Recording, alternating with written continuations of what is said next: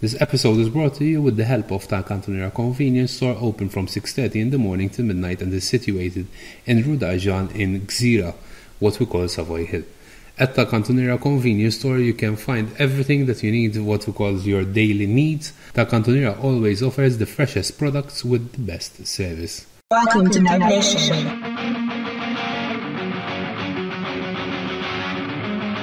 TechNation.com. Funny and sometimes mentally unstable.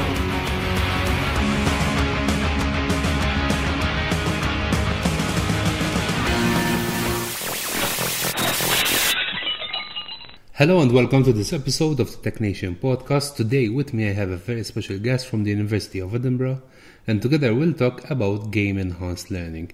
Obviously this episode will be in English and not in Maltese as usual, as obviously Dr. Macleod does not speak in Maltese as yet. James, lovely to be with you. It's a great pleasure. It has not yet got intolerably hot. My name is Hamish Macleod. I teach at the School of Education at the University of Edinburgh in Scotland. So James was courteous enough or cowardly enough to let me pronounce my own name. Yes. So a very typically Scottish name. I would vote for cowardly, actually. Okay, right. Okay, so let's get to the point. Today I said it's a special podcast because usually our podcast, Hamish, they're about general technology, technology, not education, but we present certain articles during the week to our listeners. Right. Today it's going to be a bit more in-depth, a bit more specific about learning through games in education, because at the end of the day, that's why you visit our lovely island in summer, because you have certain talking engagements in the next couple of days. Yes, thank you. Yeah, I'm contributing to a meeting tomorrow, which is on game-based learning. It's a project which is organised through Erasmus+, so European Union funding. And the theme is particularly on games in relation to the encouragement of pupils to continue in their secondary education. So that's the agenda, to produce higher levels of retention in education, and to look at games in learning as a means of contributing to that retention. So basically, one for early school leaving, to increase retention in our schools, and the other one is to obviously encourage learning through games in mainstream education. We're talking, yes, right? Yes, and it's the area of game-informed and game-based learning that I know something about. I teach on a master's programme in digital education from the University of Edinburgh. That's an international online master's programme, and I lead on a course on digital game-based learning. Okay, so let's get deep into the subject. Why should any educational institution encourage playing? Because unfortunately, Hamish, I don't know if you agree with me, both parents and some faculty members don't see the place for games in the classroom. So why should a faculty or an education institution allow games in the classroom? Yes, I think that's right. I mean, I think that there is an almost opposition between work and play. And so the idea that you would bring games into an educational setting seems very, very odd to some people. I think that's right. Although playful engagement with learning about things which you are interested in, becoming interested in topics that you hadn't thought previously would be interesting, that's all a big part of what education is trying to do. And games, and as I say, play is a very important part of that. I would say, too, that many teachers may not think of themselves as using play in their practices, but very often they will be doing so. They will be thinking about ways of engaging with their learners in a way which inspires them, motivates them, excites them, that they can enjoy. So we're talking about games in general here, not necessarily computer games? Not necessarily computer games, although I think that technologies have introduced vastly more powerful ways of playing educationally. So I think the digital dimension is important. Okay. So let's say, for example, I teach chemistry. That for both some faculty members and for students seems like games and chemistry couldn't be farther apart. they won't see the correlation between them. But as you showed me this morning and when we were talking previously before we started recording this session, actually it is very easy to combine both worlds, actually. Well, I think I would argue, although I'm not a chemist, my background's in biology and psychology, but I would argue that one can use game-informed, game-directed approaches in any subject area. So one of the projects that I've been very, very peripherally involved with, this is work that a student, a graduate of ours, in fact, a teacher, Hugh O'Donnell, on the west coast of Scotland. He's an English teacher, and he's using a simulation game to stimulate creative writing in his English students. Mm-hmm. Now, the game is about... Wait, you said creative writing? Yeah. Creative writing in games? I've left chemistry, but I was going to come back to chemistry, creative writing in games. Yeah. How can you teach creative writing in games? I cannot picture it. Right. It's not about teaching creative writing, it's about giving children something to write about. Okay. So I think often we encourage students to write, and we set them writing projects which they may or may not be interested in. Like a day at the beach. Yeah. Now, a day at the beach may be quite interesting. It may, however, be that a 14-year-old would not like to write about what they found interesting at a day at the beach. But yeah, so the game that he's using is a Mars colonization simulation. Okay. So it's an intrinsically exciting area to be... So there's the exploration side, there's the spacefaring side, there's the... Yeah, so if you're interested in science fiction, and for example... Which we are, obviously. He does find that, and he has used science fiction with his sort of secondary 3-level male students, particularly, as a way of getting reluctant readers and writers to engage. So yes, there's the science fiction theme, but there's also exploratory theme, there's an environmental theme when we think about colonizing another place. Yep. There might be a historical, political theme. There might be like ethical-based issues. Absolutely, yeah. So the game is providing his students with something to write about. Awesome. Now, sorry, you started with chemistry. Now, one of the things that is central to our national curriculum in Scotland, it's called the Curriculum for Excellence, and one of the central ideas there is to promote cross-disciplinary work. Mm-hmm. So Hugh... by the way, what we call here cross-curricular work. Right, okay. So Hugh is working with colleagues in the sciences, so biology colleagues, and the biologists are talking to the students about issues of the carbon cycle and growing plants and scrubbing air and all of these things which relate directly to the chemistry. Which obviously in game you can control the parameters and you see an effect. Yes, it's a simulation. Yeah. And again, we were talking about this earlier on. Often, I'm a higher education educator, I talk... So often you don't want to talk about games when you're engaging with, for example, medical students. Yeah. So medical students in Edinburgh use a lot of game-informed approaches. Yeah. One of the ideas that people have developed there is the notion of the virtual patient. So you're actually playing with a game scenario. Yeah. But we call them simulations there. Exactly. You wouldn't perhaps talk about games, you would talk about simulations, but essentially it's exactly the same thing. You're playing with what-if scenarios. What if scenarios, exactly. Yeah. But we're talking about chemistry and where chemistry could come into play. We were getting there. We were getting to, for example, this Mars exploration, let's call it simulation. Yep. This Mars exploration simulation is that it gives the ability for chemistry to be involved as well. So for now we talked about one single situation, so one single simulation, which is being used for creative writing and for chemistry reasons, for adjusting parameters, so forth and so on. We talked about that there's ethical issues, that there's various points of discussion about it. So basically we're not talking about replacing something in class. We're using something which augments the way that we engage the learners, basically. That's right, yeah. And so the game is acting as a stimulus for other activities which So- the teacher would orchestrate. As we always say, it's not about the technology, it's about the learning.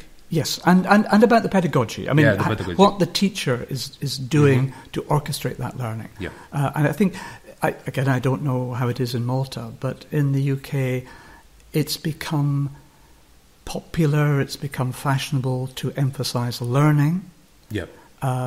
And I think we are perhaps losing sight of the fact that teachers are a key element of this learning happening. So we need to be thinking more, or certainly as much, about pedagogies, about teaching, as well about learning. So the teacher will introduce the game, and again, teachers can think about games that they might find stimulating in their particular teaching and learning environment. The teacher introduces the game and uses that game as a catalyst to get something happening in the class. So that's one of the ways, at least, that games are being used. Obviously, as we all agree, education does not come only from schools, and we were talking as well about this earlier. And my question is this: should parents actively allow their children to play games? Now, a word of caution. When we say games, we mean games which can be adapted to an educational scenario. Like, for example, Minecraft. Minecraft was not made to be an educational tool. It turned out that Minecraft is a perfect educational tool. What would you recommend for parents at home? Would you suggest it? Would you recommend it? Would you say balance it out? Yeah, well, let's take a step back, James, because I think parents are justifiably anxious about the time that children appear to spend playing games. Perhaps the parent onlooking will not see the depth and the complexity of the learning that's potentially going on. True. So I think that's an important thing to think about. Yes, of course, balance, I think, is everything. I mean, one wants to see one's children outside playing. Yeah. One wants to see one's children socialising. Of course, children are socialising within Minecraft, for example. Yeah. For example, because Minecraft has the availability of being networked and a lot of players can play at the same time, obviously. And there again, there's an anxiety, I think, for parents, because if the kids are outside in the street talking to their friends, the parents can see what's going on. Yep. Online, in Minecraft, for example, but in other social media, children are socialising, but they may not be socialising with children that the parents know. Yep. There may be anxieties about that. About the age gaps, most of the times. Yeah, and, I think about my granddaughter, she's about 9. She has playing companions in Minecraft across the entire planet. Yeah. So that's both exciting and stimulating, but frightening. So as always, it's balancing it's a cost over benefit kind of thing. And knowing what your children are doing, Yep. and talking to your children about what they are doing, not being frightened to find that your children are desperately technically sophisticated and know stuff that you don't know. I think that's a message for parents and teachers. Actually, that's, I think, is an important point to grab onto. You said parents and teachers not being afraid of the fact that kids know more than them. Yeah. And I think there's so much in that. Teachers, it seems to me, are not there to know everything. Of course not. They are there to guide and to stimulate the learning that goes on. Talking to a colleague of mine in the school, Nick Hood, a fantastic, inspiring physics teacher, but one of the things that he was talking about was how exciting it is for a teacher when a student says, "Please, sir, did you know?" So that the student is coming along with something that he or she wants to tell we teacher. understand the fact that at least if they have a question, they took the time to research something which they are not sure about. Yeah. This is also an important point when it comes to game-based learning.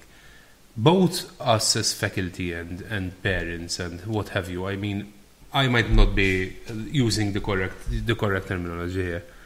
They will always know about that world more than us. Yes, and it's not even a world that we used to inhabit. We have not grown up with this world. And we tend to think that we know a lot about childhood because we have been children one time. But actually, technology, particularly moves so quickly that we cannot identify with the possibilities, the excitement that our children feel when they can, for example, communicate with somebody across the world. True. That's a phenomenal experience. Pen pals, well, yeah, some of us might have had pen pals in the past, but this is immediate. This is immediate communication. And what humans are particularly interested in and excited about and motivated by is communication. Yeah. So I think that's very, very important. And so the game gives us something to communicate about very often, or it gives us a medium through which we can communicate, or about which and around which we can communicate. And it gives, in today's awkward social world, which I like to use, it gives us a common ground to start off from. Yes. So I don't know about you, but I don't tend to watch scheduled TV anymore. I don't. So one cannot go into the workplace and say, "Did you see?" Exactly. And I find actually I still tend to do this, and I realise, well, why should you have seen this? This was a DVD in my front room. You weren't there. Yeah. So there are things that we used to have to talk about. Clearly there are still things that we can talk about. We can talk about sport, we can talk about politics and so on. But that aspect of common opportunity to talk, the TV has gone. Yeah. And so we need to think about other ways in which that can happen. And that is what drives nowadays as well. It's certain YouTube channels becoming very, very popular because there is a common ground on which to communicate with your friends with. That's right. You can hear students talking about YouTube personalities as we used to talk about cartoons, for example, and what we call the water cooler discussions. That's right. Yes. Or the water dispenser discussions. However, since your background is also in psychology, I wrote an article about open world games. Open world games are basically like, for example, to mention one of the worst ones, an example is Grand Theft Auto, where basically you have an open world where you have freedom of action, your gameplay, you decide your gameplay, if you're going to be a good guy, a bad guy, or whatever it is. In this article, I tried to describe why teenagers are preferring open world games. And one of my conclusions, which I would like to discuss with you, was that it offers a certain amount of stability which the world does not offer to these teenagers at this point in time.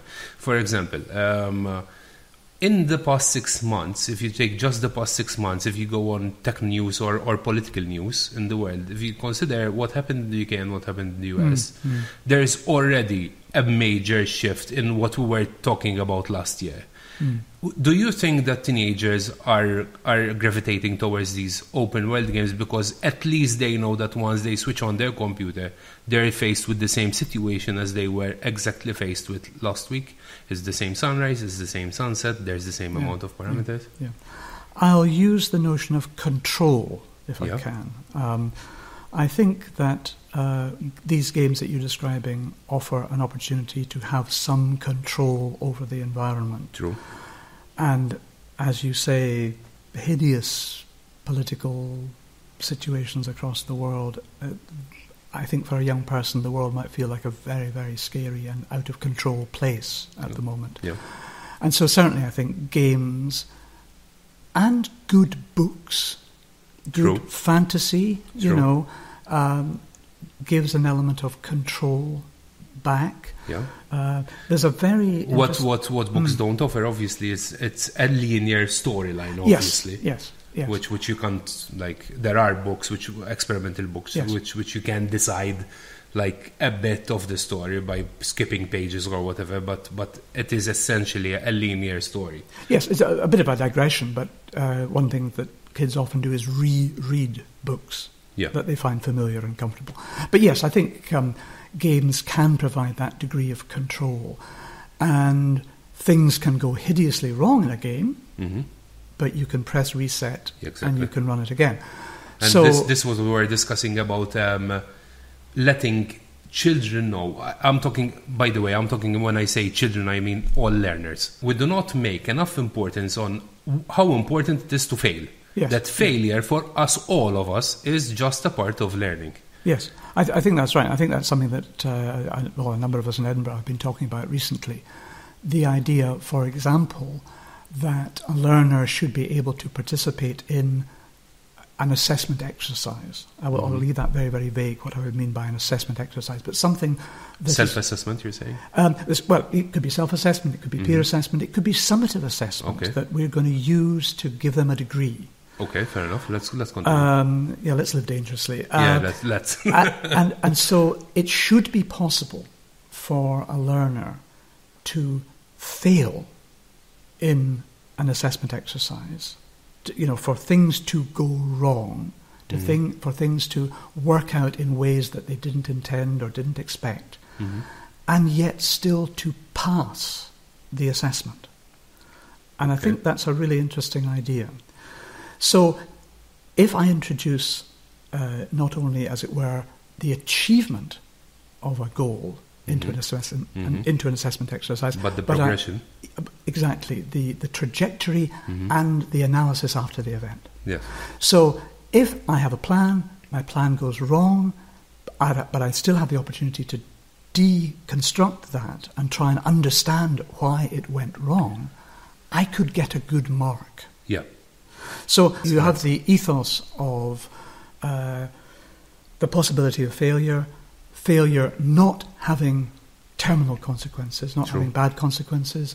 You can reflect on what happens, you can go straight back into the game, and you can play that same scenario again and fail again.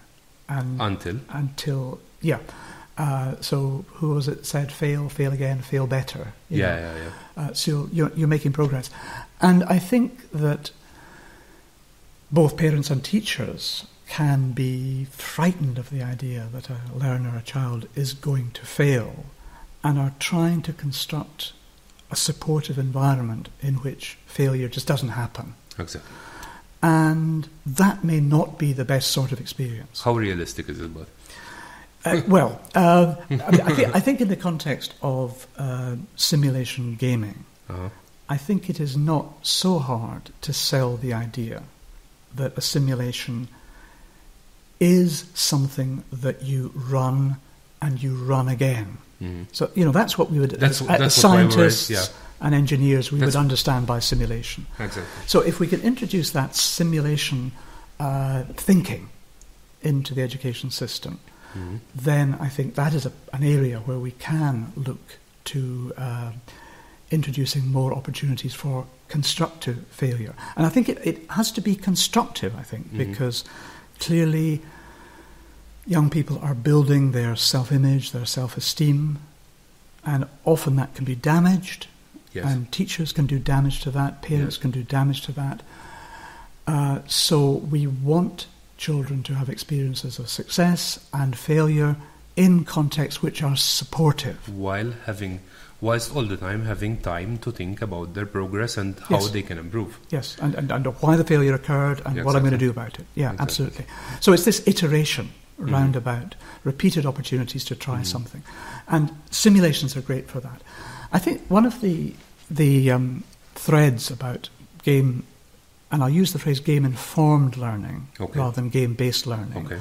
That comes from an old colleague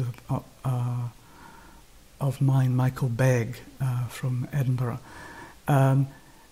We can think about how the way games work as guiding the way in which we build learning exercises. So I think... Could you give more detail about this?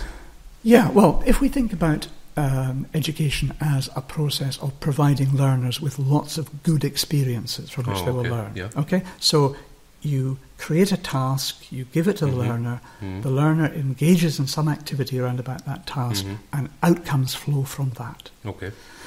Now, I think we can learn a lot from the way in which commercial games are built. Yeah. So they are built in a very interesting space. They have to be challenging enough so that you will pay $39.95 to buy one, including all the downloadable content. No? Yeah, and the subscriptions. So they've got to sell, but they've also got to be playable. Yeah, you cannot find them so challenging that you can't get anywhere. True. And so that's a very important market aspect of what commercial games do.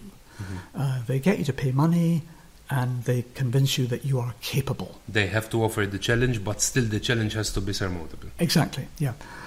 And so, take that lesson and import it into the design of your learning activities. That's what you're going for.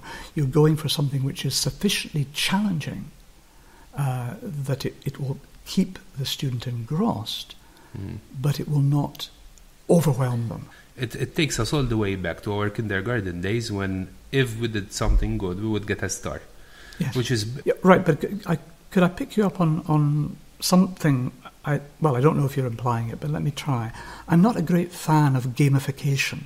And that, I have my reservations about it. But just to let you know, in Malta, gamification is starting to get some ground. Everywhere. Now, I think the interesting thing about these game dynamics approaches to learning and training, they clearly work, but they might not be working for the reasons that we think they're working. That's what I think as well. So, you mentioned leaderboards. The achievement for the sake of the achievement instead of for the sake of what have you learned to achieve that. Yes. The notion, for example, of the leaderboard and badges. We might think of that as a very sort of behaviourist, reward, economy, gold stars. On the other hand, a badge might be a mark of belonging. So leaderboards, when you play with your friends and compete with your friends, is about affiliation. It's not so much about competition as such. Yeah. Competition can be powerful, can be good, can be toxic. Exactly. Badges, similarly. We've achieved something. You and I have both achieved something. We share something. So unless that process breaks, and you are the one of three which have not achieved those badges. Yeah, I think that's right. So the reasons why gamification can be powerful and compelling and motivating, I think, are to do with sociability, intersubjectivity, belonging, not just about getting a reward. And so I think children relate to the games that they play because they are part of their culture and there's something that they share. We're back to the water cooler again. Yeah. There's something that they will share with their peers. So having said this, we both realize that gamification as it is being introduced does not always meet the gamification targets and objectives. That would be a way of saying it. Yes, I think it may work, it may not work. It may work for reasons that are not the reasons that we're thinking of. Yeah. So I think the idea of looking at the commercial games industry, because that's a massive multi-million-dollar and industry. Becoming very, very complex every day. Indeed. But if we look to that and see some of the reasons why game titles are successful, and actually, if we want to be really geekish about it, we can look at some of the reasons why game titles aren't successful. But mostly we see the successful ones. We, as educators, I think, can learn a lot from the way in which games challenge people and support their play and scaffold them into the game. Yeah. So if you think about almost any game, it will have an introductory section which ensures that you acquire the basic skills before you set off into the main narrative of the game. Yeah, like you do a tutorial or something. Yeah. And it can be done in very, very subtle ways. World of Warcraft is really interesting. Even tool tips and this and that. Yeah. There's and so good games have good scaffolding. They have good tutorial, good introduction. And, I think we can look There's the aim and the objectives, the all-important storyline.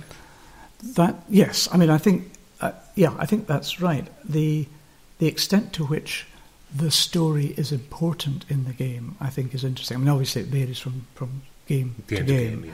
And actually allowing this degree of control that we were talking about earlier, it's very difficult to allow genuine control to take the story forward because the designer of the game has had to anticipate anything that you might try and do here. So that's a challenge in its own right. But again, even there, I think we can, as teachers, we can look to the dynamic of the classroom. Where am I going to go with this conversation now? Mm-hmm. Where can this lead us? How can this be creative, generative, in terms of what the children, the learners are going to learn? So we're doing this on the fly all the time, I think, as teachers. Mm-hmm. Basically, our time is up. We've been talking and chatting for about half an hour. I would like to thank you, Hamish, for taking the time to come. Great pleasure, James. It's been lovely to meet you. Into this oven. I hadn't noticed the heat. It's No, coming from Scotland is quite a challenge to. I think it's still a bit chilly over there. Well, I was glad to have the wind this week. It was nice when I got off the plane. Oh, okay. Lovely. Are you enjoying the island at least? Yes, it's great. And just meeting some great people. So it's been a very great pleasure. Thank you, Hamish. Thank you for your time. Welcome.